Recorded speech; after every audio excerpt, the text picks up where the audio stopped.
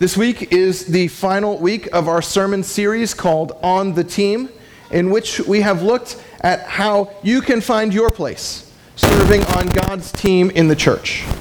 Each week I have opened up by regaling you all with tales of my old playing days, and you've tolerated it. Today you are spared. Huzzah!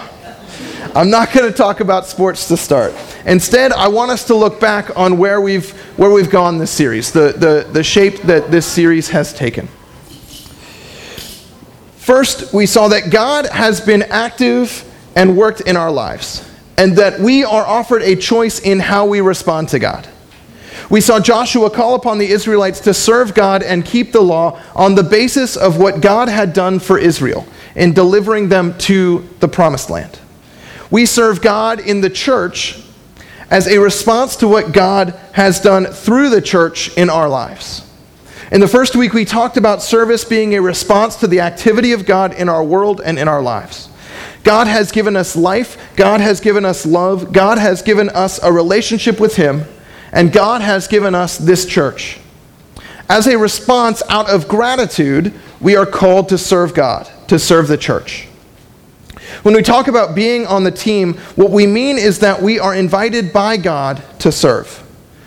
This is not so much an obligation, but a gift that God gives us, letting us participate in God's work in the world and connecting us to God's Holy Spirit. Number 2, Jesus calls us to be a part of His mission in the world. The mission has a motto: repent, for the kingdom of God is near. Our goal is to witness to that kingdom, and our task is to follow Jesus, doing the things that Jesus did. In the second week, we talked about serving because it simply is what Jesus calls us to do. When God came into the world in Jesus Christ, God came as one who serves. And the first thing that Jesus did when it came time for Him to get into the game was to assemble a team around Him. This team would go on to serve doing the things that Jesus did. They followed Jesus, and Jesus' invitation to them was to come and do the things He would do, and to continue doing them even after His death, resurrection, and ascension. Jesus invites us to follow as well. When we serve, we are engaging in the very activity of being a disciple. Number 3. As we respond to God through service and respond to Jesus' call to follow Him, we mature as Christians through using the gifts that God has given us in service to the body of Christ, which is the church. Last week we talked about how the Christian life is not just about what we can get from God, namely salvation, but the Christian life is also about how we can be actively healed in this life, in this world, through God's grace. The word for that is sanctification.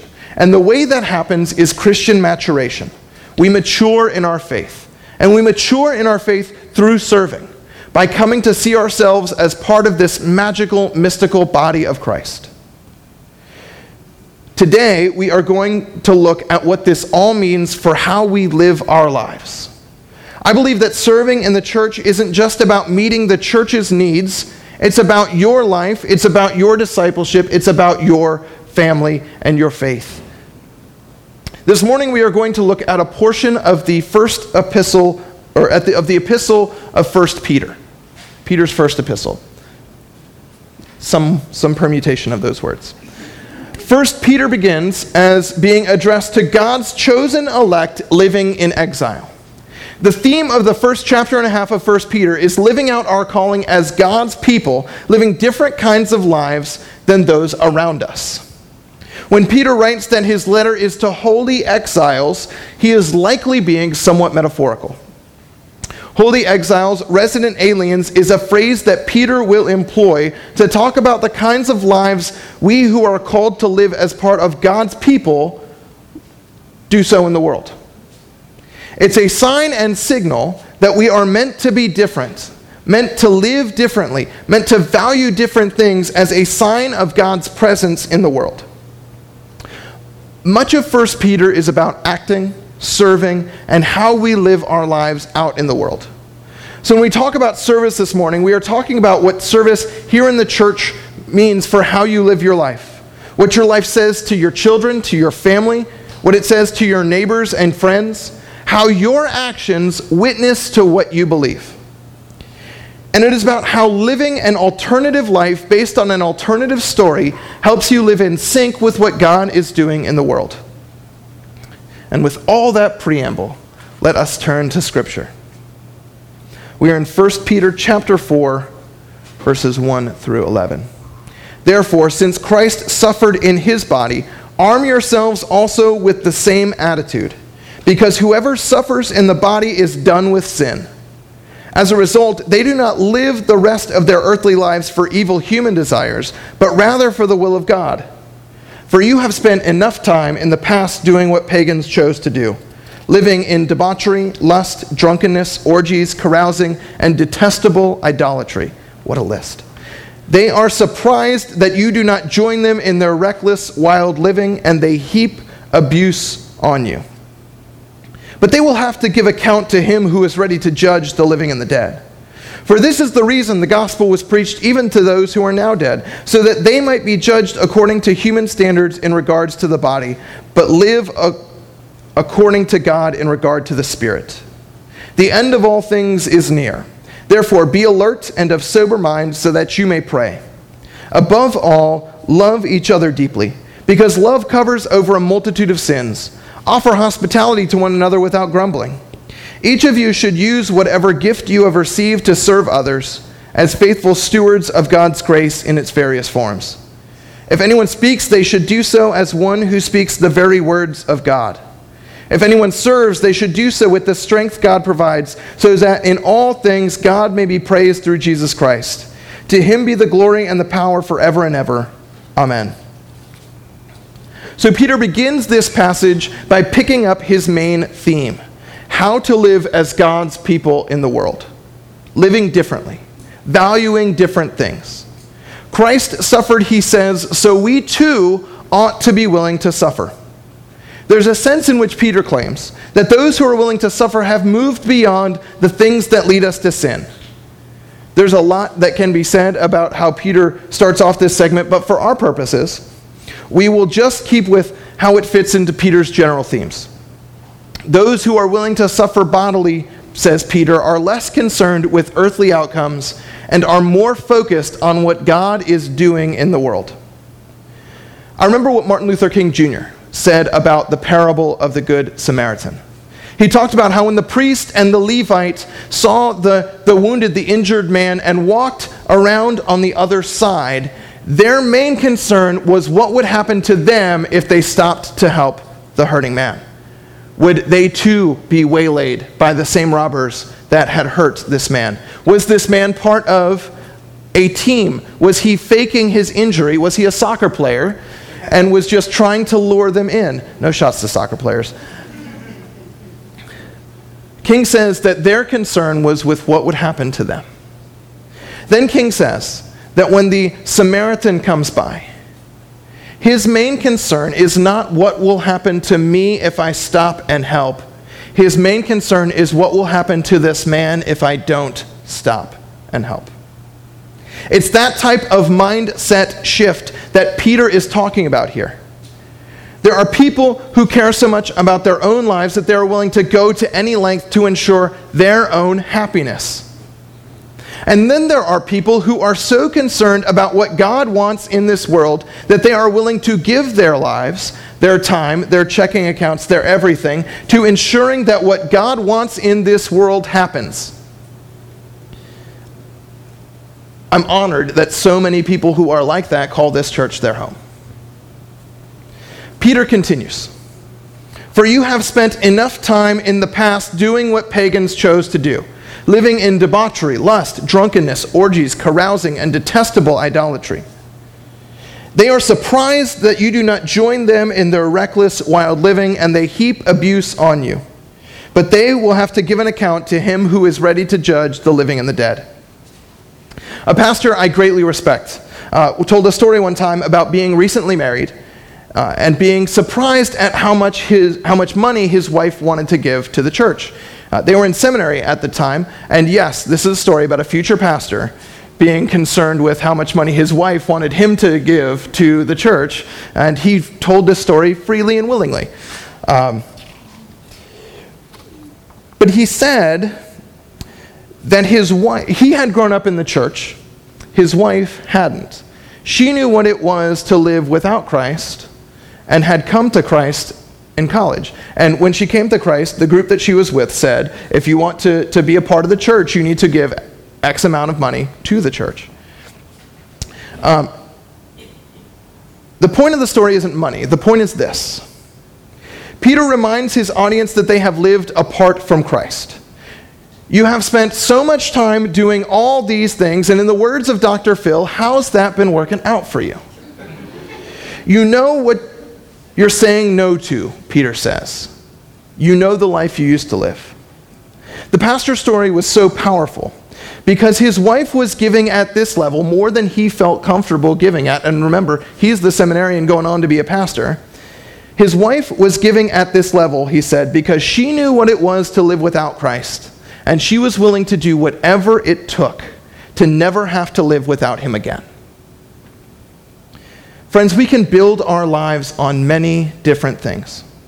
We can spend our time doing many different things. And what Peter is trying to hammer home to his audience is that if you believe that you have spent enough time building your life on things that don't last, build your life on something that will. But that means making different choices. It means behaving differently. It means living differently. We live in a world of immense tragedy and injustice. It has always been so. But more and more, our awareness of the tragedy and injustice, our awareness of the danger and the threats is increasing. We are increasingly more aware that going to a movie theater can be dangerous. We are more aware that going to school can be dangerous. We are more aware that at any point, we are more aware of that this week than most, that at any point natural disaster can strike us. And I don't know about you, but in a world that is so shifty and ever-changing, I want something firm on which to build my life. I've had enough of placing my hopes, my ultimate hopes, in the powers and principalities of this world. I want to base my life on something that will outlast this world. This sort of transcendental thinking is the thing to which Peter turns next. For this reason, Peter says, the gospel was preached even to those who are now dead, so that they may be judged according to human standards in regard to the body, but live according to God in regard to the spirit. The end of all things is near. Therefore, be alert and of sober mind so that you may pray. The earliest Christians believed that after Jesus ascended to heaven, that he was going to come back, and very, very soon. In the early epistles and in the Gospels, we see warnings that not just is Jesus coming back one day, but that one day will be very soon.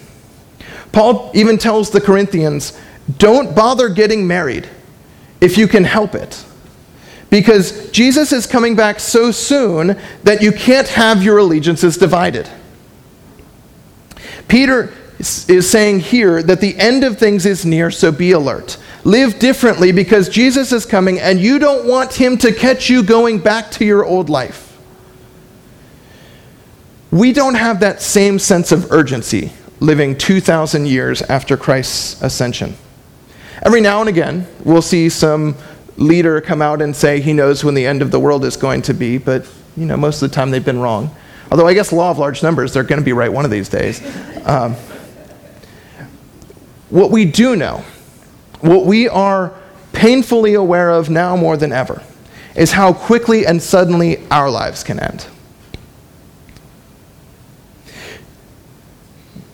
This week, we remembered one of the greatest national tragedies we've ever experienced. When we woke up on a Tuesday morning, I believe, a number of people went to work, not knowing they weren't going to come home. I remember going to high school in this area, walking into my third period class and not understanding what was on the television. I remember we got out early. It was one of the few days I rode the bus home because all sports practices were canceled. And friends and acquaintances, people I'd had classes with, were in shock and in tears because their parents worked at the Pentagon and they didn't know. My sister-in-law was on Capitol Hill that day. I remember the horror of imagining, knowing, gut feeling that the plane that went down in Pennsylvania would have been headed for her. Since that day, we can't ever take anything for granted. We know that life is precious. We know that life is a gift.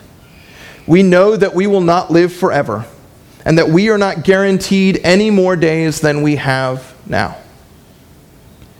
So the question becomes, what are we going to do with the time that we have left? What are we going to do with the time that we do have? Are we going to base that time on things that will outlast us? Are we going to build on a rock? What advice does Peter give those who don't live forever? He says this: above all, love each other deeply, because love covers over a multitude of sins. Offer hospitality to one another without grumbling. Each of you should use whatever gift you have received to serve others, as faithful stewards of God's grace in its various forms. If anyone speaks, they should do so as one who speaks the very words of God. If anyone serves, they should do so with the strength that God provides, so that in all things God may be praised through Jesus Christ. To him be the glory and the power forever and ever. Amen. What does Peter say we are to do if we wish to live as God's chosen? How are we to live as resident aliens, citizens of heaven residing in this earth? How are we to build our lives on something lasting and worth living for? Love. Show hospitality. Serve as you have gifts. We've been talking about getting on the team and serving for the past few weeks. When it comes to serving in the church, when it comes to setting up our worship area, when it comes to setting up our hospitality area, volunteering with the children's ministry, counting the morning offering, you might ask, why should I spend my time doing that other than the church needs me to? The church has needs, and out of obligation, I will help out. Here's the deal. I don't want to sugarcoat it or be less than honest. Setting up 80 chairs every week that have to get taken down a couple hours later is sometimes a drag. Hauling in and out our gear every week is tough work. And I could give you stats, like those who serve in their church generally have a higher appreciation, a higher love, a better feeling about their church and about their faith. And those stats exist and are good and are true, but it won't make the work any easier. I'm asking you to volunteer. I'm asking every one of you to get on a ministry team, because I believe that what we do here in this church is the most important part of my life. And I believe that what we do here in this church is the most important part of yours. When we work, when we serve in the church, we are claiming our citizenship in heaven. We are working towards something that will outlast us all. We are partnering with God in building the kingdom. We are building a life that is based on something truer than what we can find in this world. And we show the people around us, our friends, our families, what is ultimately important to us. There is a flyer that has our ministry team leads and what they do on it. I hope that in the last few weeks, you've had a chance to take a look through it. There is a player card. Today is the last day of this sermon series. It's the last day of the campaign. It's probably not the last time I'm going to ask you to get involved and volunteer and serve. But it's the last time for a while I'm going to take a whole sermon to do it. I'm asking each of you, each and every one of you, to get on a team, to serve, to claim your citizenship in heaven, and to invest your time, your talents, your skills, your sweat into building something bigger than all of us. Because what stronger witness is there than showing up and helping to serve your church? It's time to get on the team. Turning your card into the offering basket when you come forward for communion. Let us pray.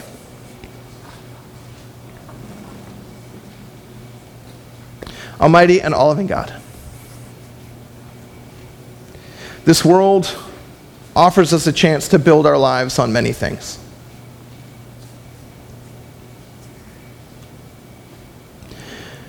So many times we choose to build our lives on things that won't last, on things that pass away, on things that can be taken from us at any moment. God, you offer us a choice to build your life, to build our lives on something that will last, on something that cannot be taken from us. And that is building your kingdom, building your church. We know, God, that you have gifted each one of us. We know that you have made us uniquely, particularly, and with purpose. And we know that you have gifted us for service in this your church. Help us to see our gifts. Show us how you have equipped us.